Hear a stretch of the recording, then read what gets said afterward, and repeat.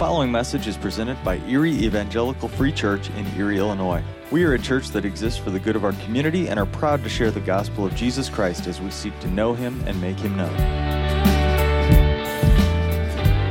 I've told you a number of times that before I went into ministry, I was a cross-country and track coach. I coached at a couple of different colleges, and I loved coaching. I've mentioned before some of the things I didn't like about it, but overall, I really enjoyed what I got to do as a coach. But there came a point where I felt very strongly that God was calling me into ministry and calling me to go into more full-time ministry. And that created a couple months of tension in my life where God and I really wrestled with that. Because my dad used to ask me, like even when I was living in Nashville and playing music, he's like, hey, would you ever think about taking a job as a worship leader at a church or something? I'm like, no, I'm not doing ministry. That's not me. All right, God called you that, great. He calls lots of people, not me. That's not what I'm going to do. But God had started calling me to this and really making it clear that this is what I was supposed to do. And we wrestled with that for a while before I gave in. Before I kind of said, okay, God, you're God, I'm not. Okay. All right, but I had to come to that place where I was ready to accept that, where I was ready to make that choice. Am I going to follow what God was calling me to, or was I going to keep doing what was easiest for me, what felt most comfortable to me, where I was already at? Right? I had to make a choice. I had to decide. And we've all been through those times in our lives where we've had to make a choice, right? Maybe it's a career change, a relocation. Maybe it's a relationship that we're dealing with. Maybe it's just getting together with a group of friends and trying to decide when on the calendar it's going to work for all of you to get together. We have to make these choices. And what happens is oftentimes, especially in the bigger choices, is we're faced with these moments where we have to say, what is next? And often that decision will impact not just the next season of our lives, but has an impact, has a force on the entire rest of our lives, who we will be, what we will do, where we will go, how we will handle the situations in front of us. And I bring this up because I think if we took a poll, which wouldn't take us long this morning, if we took a poll in this room, I think we would all say we would like 2022 to be the best year of our lives, right? Who wouldn't want that? Who wouldn't think that's a great idea? We all want this next year to be the best year of our lives. But if that's going to be the case, then we have to decide today what the foundation of the year will be. And this is not the point of the message because you can guess what I'm going to say the foundation of our year must be. It must be faith. Right? It must be our faith in Jesus Christ. But taking it a step further, we say for this year to be better, to be the best year of our lives, we must face down some decisions that will dramatically alter the meaning, the value, and the focus of our faith in the year to come. So what are the questions of our faith that must be answered if 2022 is going to be the best year of our lives? I'm glad you asked. Let me give them to you. 3 questions for us as individuals and as a church, and we must answer. First, we must decide whether our faith will be a matter of convenience or commitment. We must decide if our faith is going to be a matter of convenience or commitment. Because here's the deal. We are all people of convenience. Right? Whether we would like to admit that, whether we even believe that about ourselves or not, we are all people of convenience. Let me show you how this works in my life. I love Amazon. We can talk about business ethics and environmental ramifications and business model stuff. That's a whole separate conversation. But I love the fact that when I need light bulbs, I don't have to run to the Quad Cities to get them. I can jump on my phone, point, click. 2 days later, maybe the next day, I have what I need in front of me. I love that convenience. That's so much easier. And the fact is, all of us would lean towards convenience when given the option. And yet, we also know that Jesus tells us that the life of faith is not a life of convenience. Right? If you've walked with the Lord for more than about 10 minutes, you understand this. But Jesus tells us life of faith is not one of convenience, but it's one of a commitment that carries us through the inconveniences of faith in a broken world. Let me show you, let me give you a couple examples of how this looks. In Luke 9, verse 23, right, a passage you may know well, it says, then, right, and this is Jesus, has just, if we looked at the few verses before this, Jesus has told his disciples, hey, we're going to Jerusalem. I'm going to be crucified and put to death, but I'm going to rise on the third day. Okay, so Jesus has told the guys what's coming. It says, then, after telling them he would die and rise, Jesus said to them, if anyone wants to follow after me, let him deny himself, take up his cross daily, and follow me. Right? Remember, we can take that out of context and go, well, Jesus says take up your cross. Well, it means, maybe read your Bible even though you don't want to. No. Jesus has just told him, I'm going to be crucified on a cross to die.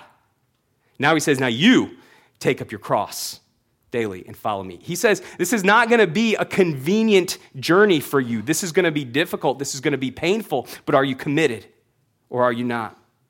In Hebrews 2, verse 18, the author of Hebrews says, for since he himself is Jesus, suffered when he was tempted, he is able to help those who are tempted. Who's those who are tempted? All of us who call upon the name of Jesus Christ. Right, the author of Hebrews says, you will be tempted. You will go through trials. You will go through struggles. It will not be easy. It will not be simple. It will not be convenient. But Jesus has already been through everything you think is unfaceable. And he's taken care of it. He says, it's not going to be convenient for you. Later in Hebrews chapter 12, second half of verse 1 through verse 2 says, let us run with endurance the race that lies before us. Stop for a second. When it says, let us run with endurance the race before us, you know what that means? It means it's going to be hard. You don't need endurance for something that's simple. Right? If I race Chase to the back of this room, I don't need endurance for that. You might need some strength, you might need some speed, whatever. But you don't need endurance to get from here to the back of the room. But we decide we're going to go out and run a marathon, 26 miles, you need some endurance. The author of Hebrews says you need endurance because the race is not short, it's not simple, it's going to require a lot of you.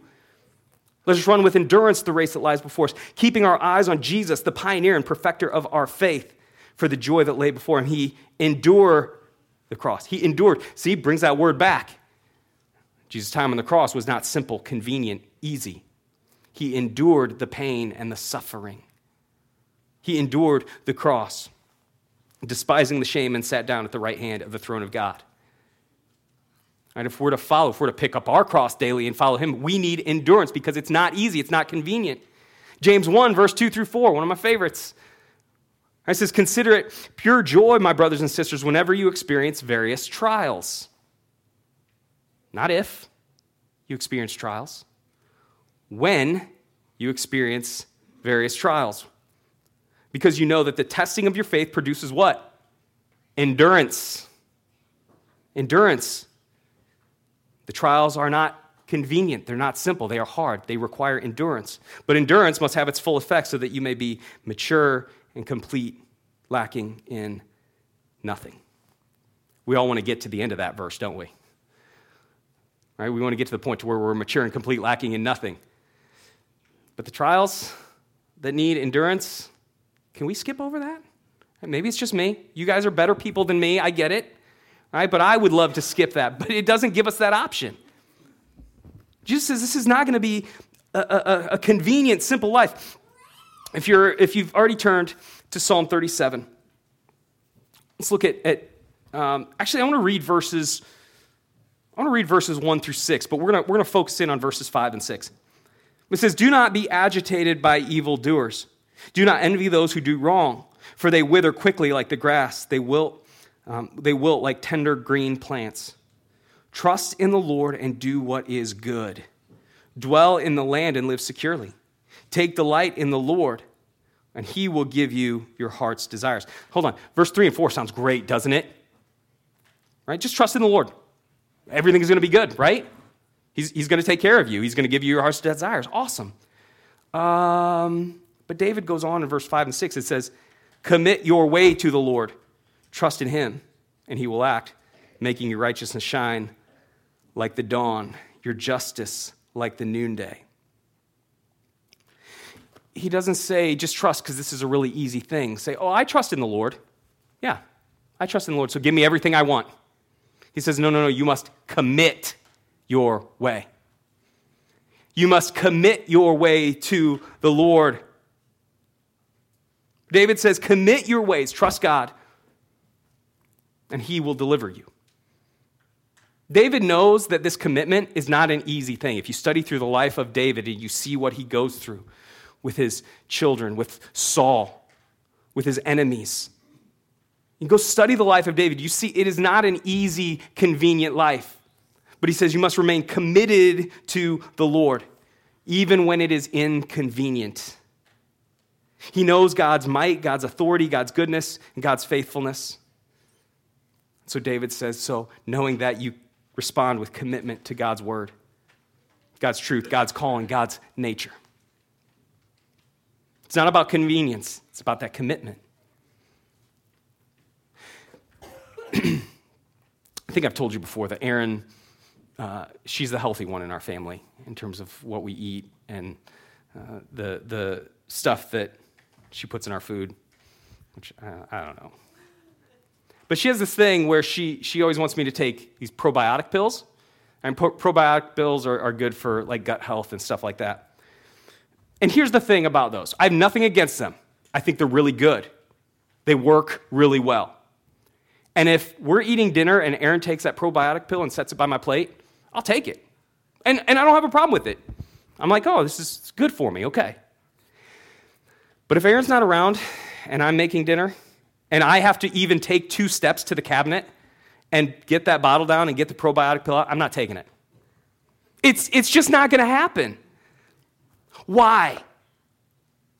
Because I'm just not committed to it. If it's convenient, sure, but I'm not committed to it. And so I'll never see the full benefits of that probiotic. Listen, if we want to see this year be the best year of our lives, if we want the most out of 2022, we must be resiliently committed in our faith. Okay, now here's where I'm going to get hard on us this morning, okay? What does this mean to be resiliently committed in our faith? Parents, let's talk for a second.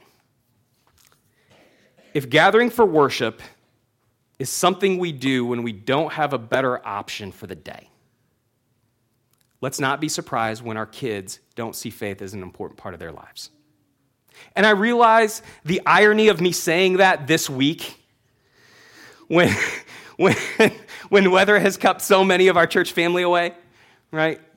I'm not saying if you don't show up for church every week, you're failing, right? That's not the point. But the question is our faith something that is important, or do we tell our kids it's something that's important? Because it's really easy as a parent to go, hey, kids, trust Jesus. He's the best, right? Now, I'm going to send you off to discovery groups, and I'm going to send you to Ignite Club, and I'm going to wash my hands for the rest of the week, right? But the question is, do my kids see faith as an integral part of my life? Do they see how important it is to me? Do they see me reading God's word? Do they know that I'm meeting with people to talk about Jesus? Do they know all the things that go into my faith that is not just, I go to church and I sing some songs and then I go home and the rest of the week is pretty much the same? Right? Parents, if we want our kids to grow in their faith, if we want to see them, which let's be honest, as parents, is there anything that makes this year better than seeing our kids grow and mature in their faith? But if we want to see that, we must be those who model what faith is and what that looks like in our lives and show the importance and the vitality of that in every aspect of our lives. Let's talk about this in terms of jobs. Well, when you think about your job, your work, what you do, Do you see that simply as a way to pick up a paycheck? Is that something we do because we have to? Or are we on mission for God's glory through the places where He has put us? See, our work, and I don't care what that work is. I don't care if you work on a farm, if you work in a factory, if you work in a corporate office, if you're a stay-at-home parent or grandparent. Whatever your work is, it's never meant to be an end in and of itself. It's meant to be an opportunity to live on mission for God's kingdom in a place where He has sent you. So do we see things like our work and the opportunities God puts in front of us as just a way to collect a paycheck, or is it purposeful? Are we committed to God's kingdom work in that place? Okay, so we've talked about parents, we've talked about jobs. Retired folks, let's talk to you for a second. Let me ask you this question.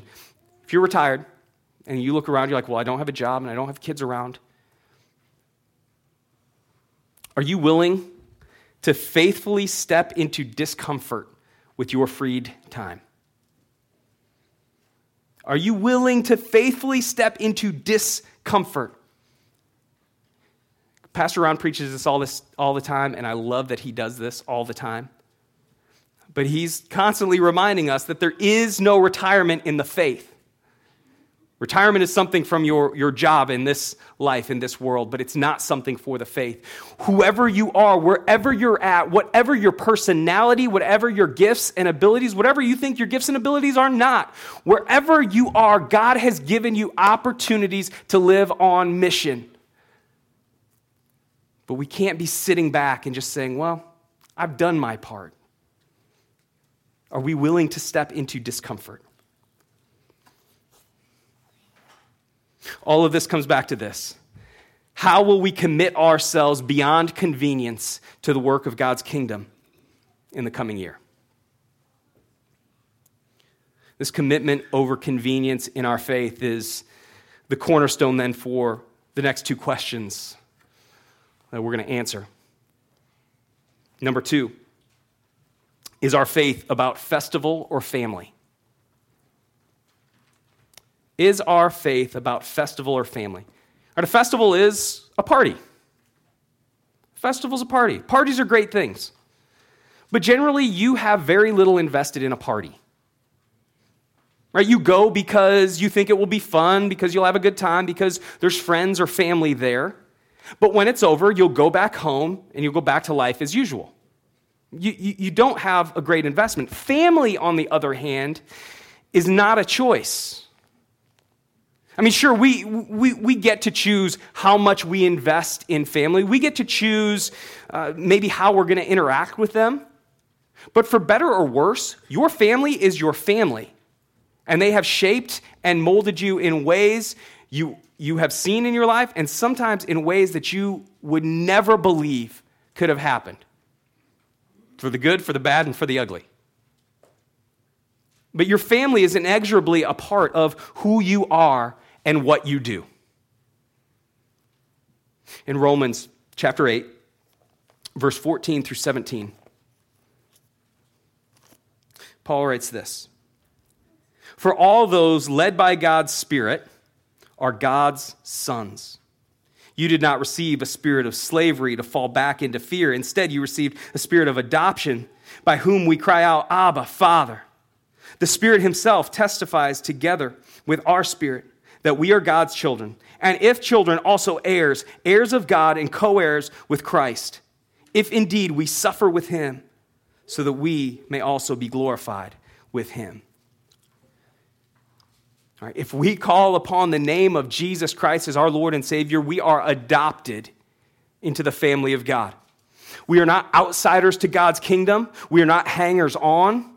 We are children, and therefore rightful heirs to the kingdom of the Most High God.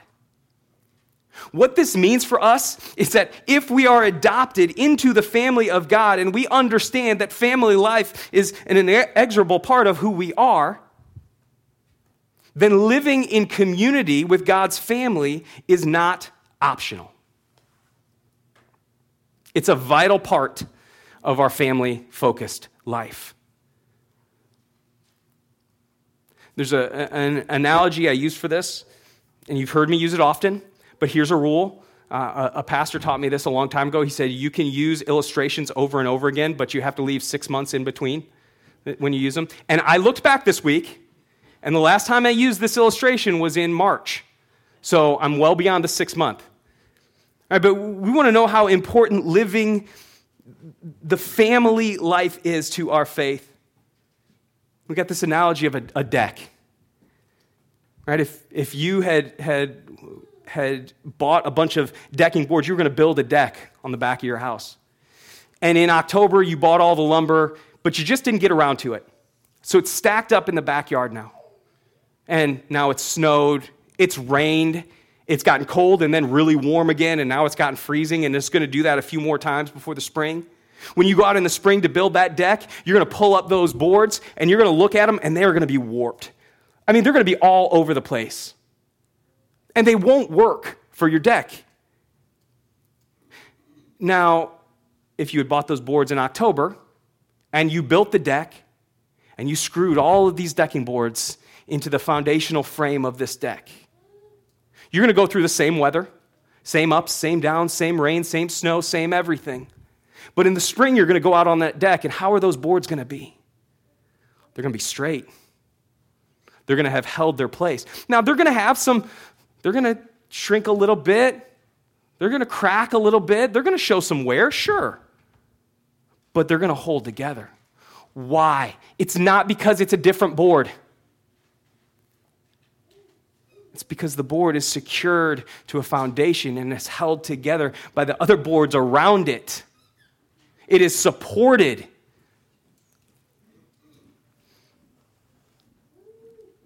You and I will never grow in our faith if we fail to invest in the life of the church and the lives of our church family. Every time I use this analogy, I say, you will meet people who are like, well, I don't need church. I got Jesus. And I'm like, I don't think you know Jesus. You certainly haven't read what Jesus teaches, if that's your understanding. Because we are not called to live this life alone. We were never created to be isolated, to be alone, to make it by ourselves and just say, well, I've got Jesus, so I don't need anybody else. Like, you show me that person, I'll show you somebody with some really warped theology. Not just in the life of the church, but in every other aspect of their faith. Because they have no support. They're not held together. They're not held in place.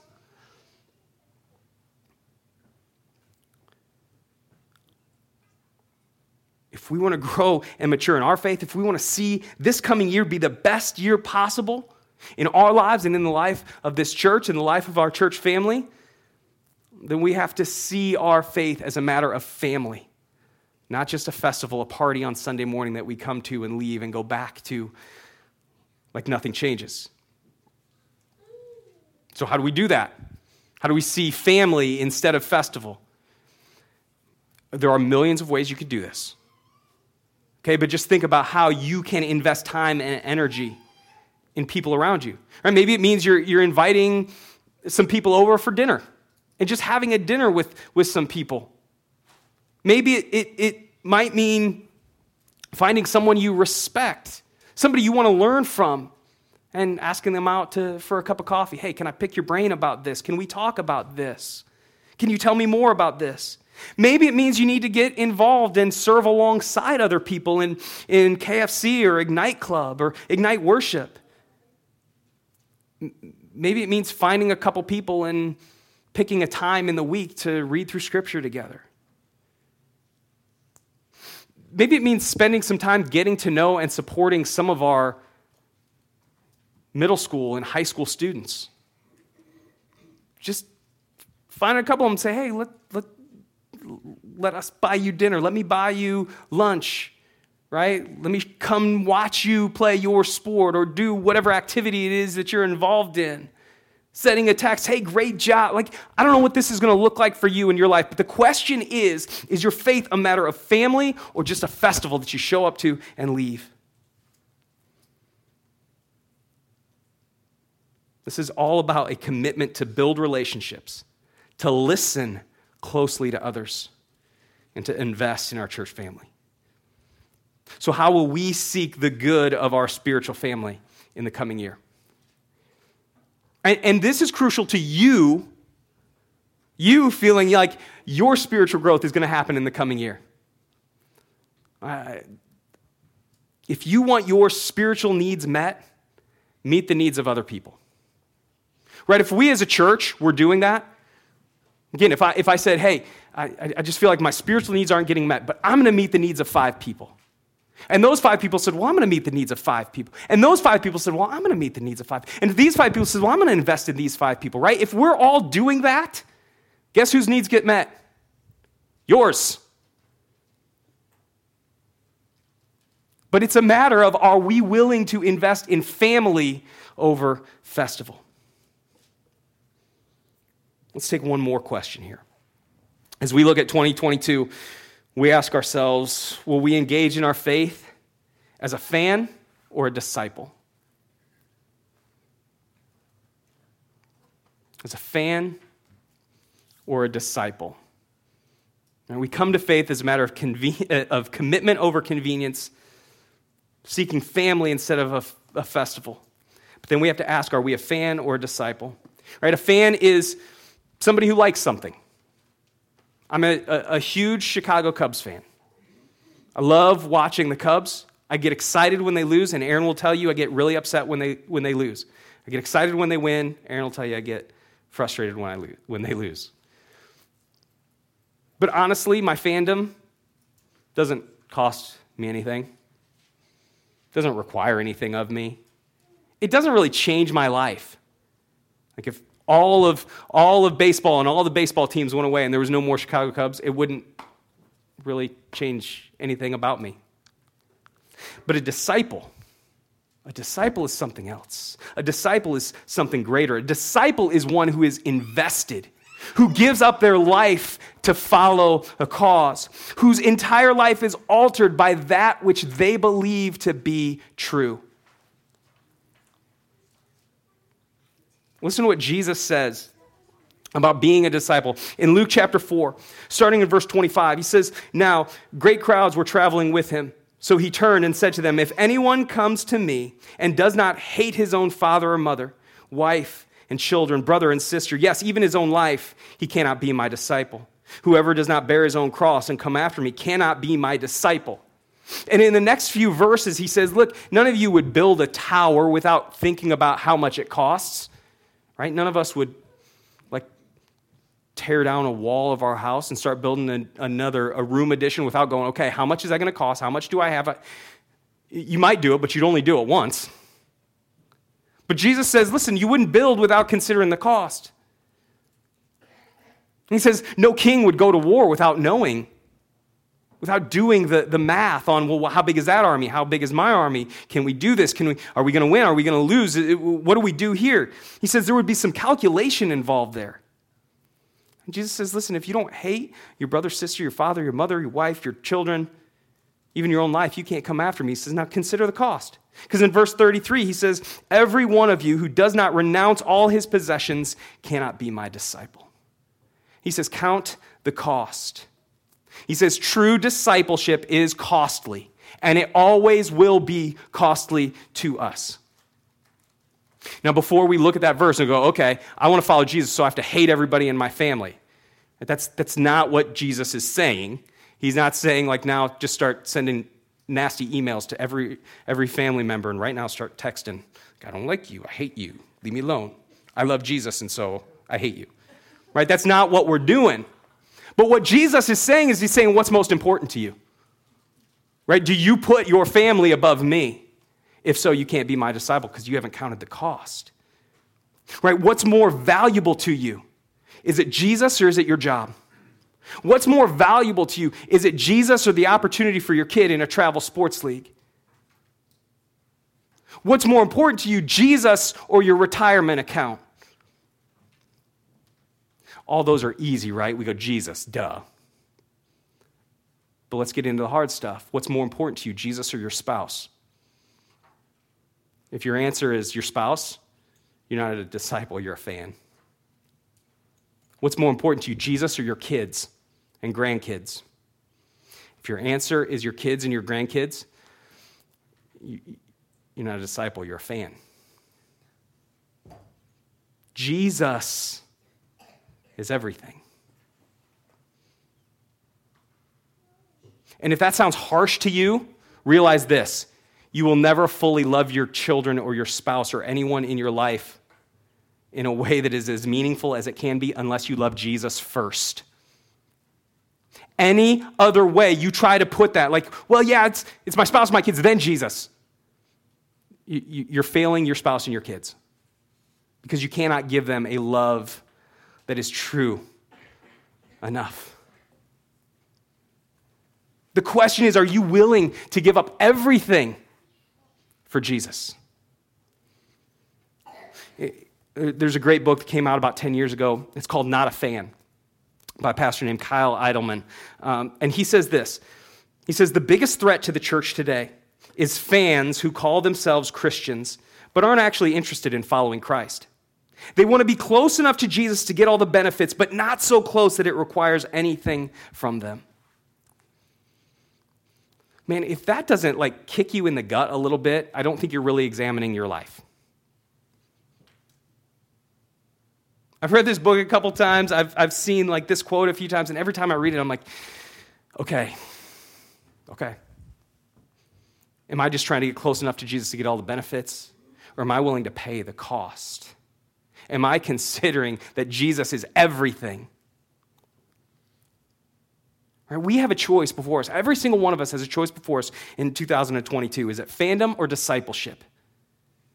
If we want to know the joy, the hope, the peace, the fulfillment, and the satisfaction that God intends for us to know in the year ahead, we must be prepared to live as disciples of Jesus Christ. Again, what does this mean for us? What does this mean for you in the year ahead? I don't know, because we could do a year's worth of sermons on what exactly that means. But let me simplify it with giving you 3 more questions. Right? And I'll give you the shorthand. If you're taking notes, I'll give you the shorthand first. Okay? The shorthand is, number 1, why?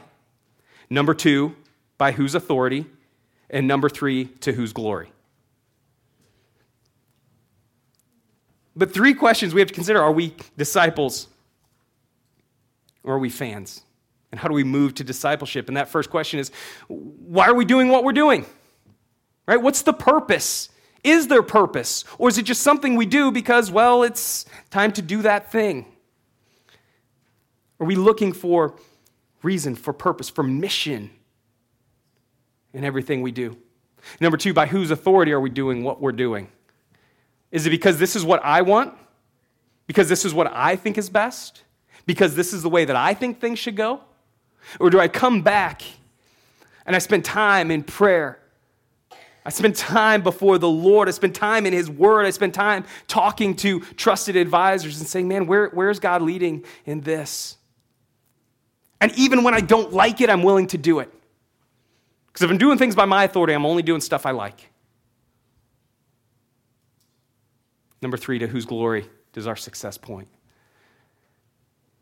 To whose glory? Is this about me? Is this about trying to get other people to see me a certain way? Is this about trying to be somebody, everybody should see how smart I am, how good I am, how great I am at this? Everybody should know that. And so I'm going to work really hard so that people know how good I am. All right? Or is it, God, what do you want to do here? With an honest assessment, are we fans or are we disciples? And what in our lives offers the evidence that our entire heart, soul, mind, and strength are surrendered to Jesus Christ above everything else. Every year, at least every year since I've been here, we offer the reminder that there is nothing particularly special or magical about the start of a new year. Right? The calendar changes from 2021 to 2022. Nothing really changes. Nothing fundamentally changes on New Year's Day. But we also remember that it's a good starting point. It's a good reminder in our lives for the need to change, to be molded, to be shaped into who God wants us to be. Now, many take this opportunity, this kind of refresh, this kind of restart to make New Year's resolutions in order to see a greater joy and a greater satisfaction in the year ahead, right? And that might be new diets, exercise plans, reading goals, career paths, recreational hopes, family dedications and commitments, any kind of thing. And these are very beneficial in many different ways, right? I'm not saying don't make any New Year's resolutions or don't try to improve yourself in the coming year. No, that's not what I'm saying. There can be great benefits there. But without Jesus Christ at the center of everything, you can accomplish every goal, every plan. You can make every change. And your life will still be missing something. Accomplish everything you have in mind in the year ahead without Jesus Christ at the center, and I guarantee you end 2022 in exactly the same place that you ended 2021. Going, well, yeah, that was good, but it didn't do what I thought it would do. It didn't get us where I thought it would get us. Why? Because we're still missing the most important point of Jesus at the center, and we end 2022 with just kind of a same old, same old.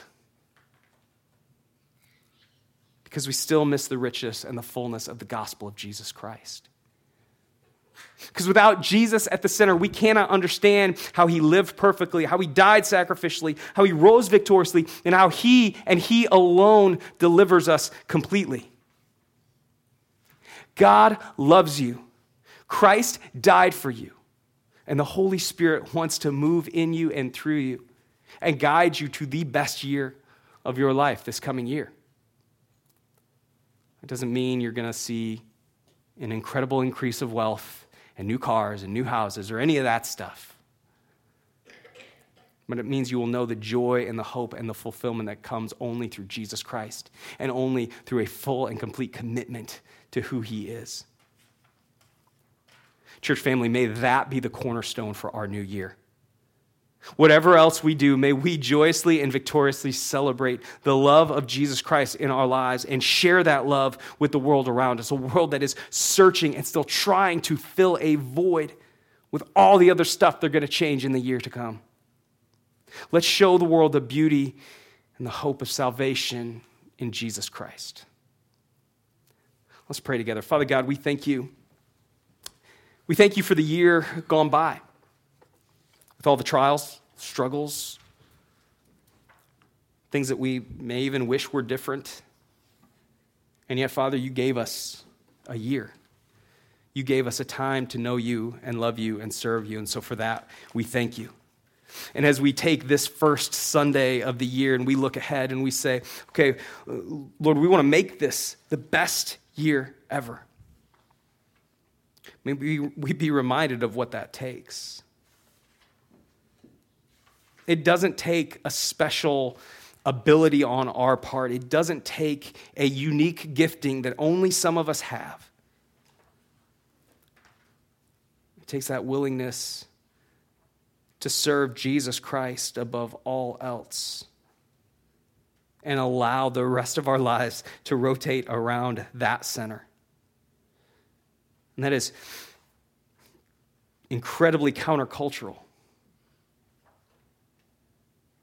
It looks crazy to the world around us. But that's okay. We know that your goodness and your faithfulness are unfailing. So, Lord, we come to you and we pray that you would do what only you can do, and that we would simply be your children, your disciples, be your church, ready to take the truth and the beauty of who you are to the world around us. Lord, give us the strength, give us the endurance to carry out your calling, your mission in the year ahead. Lord, we love you, we thank you. In your great and awesome name we pray. Amen. Thank you for listening to this week's message. If you'd like more information about Erie Evangelical Free Church or our ministries, please visit www.erieefree.com or join us in person at 1409 16th Avenue, Erie, Illinois.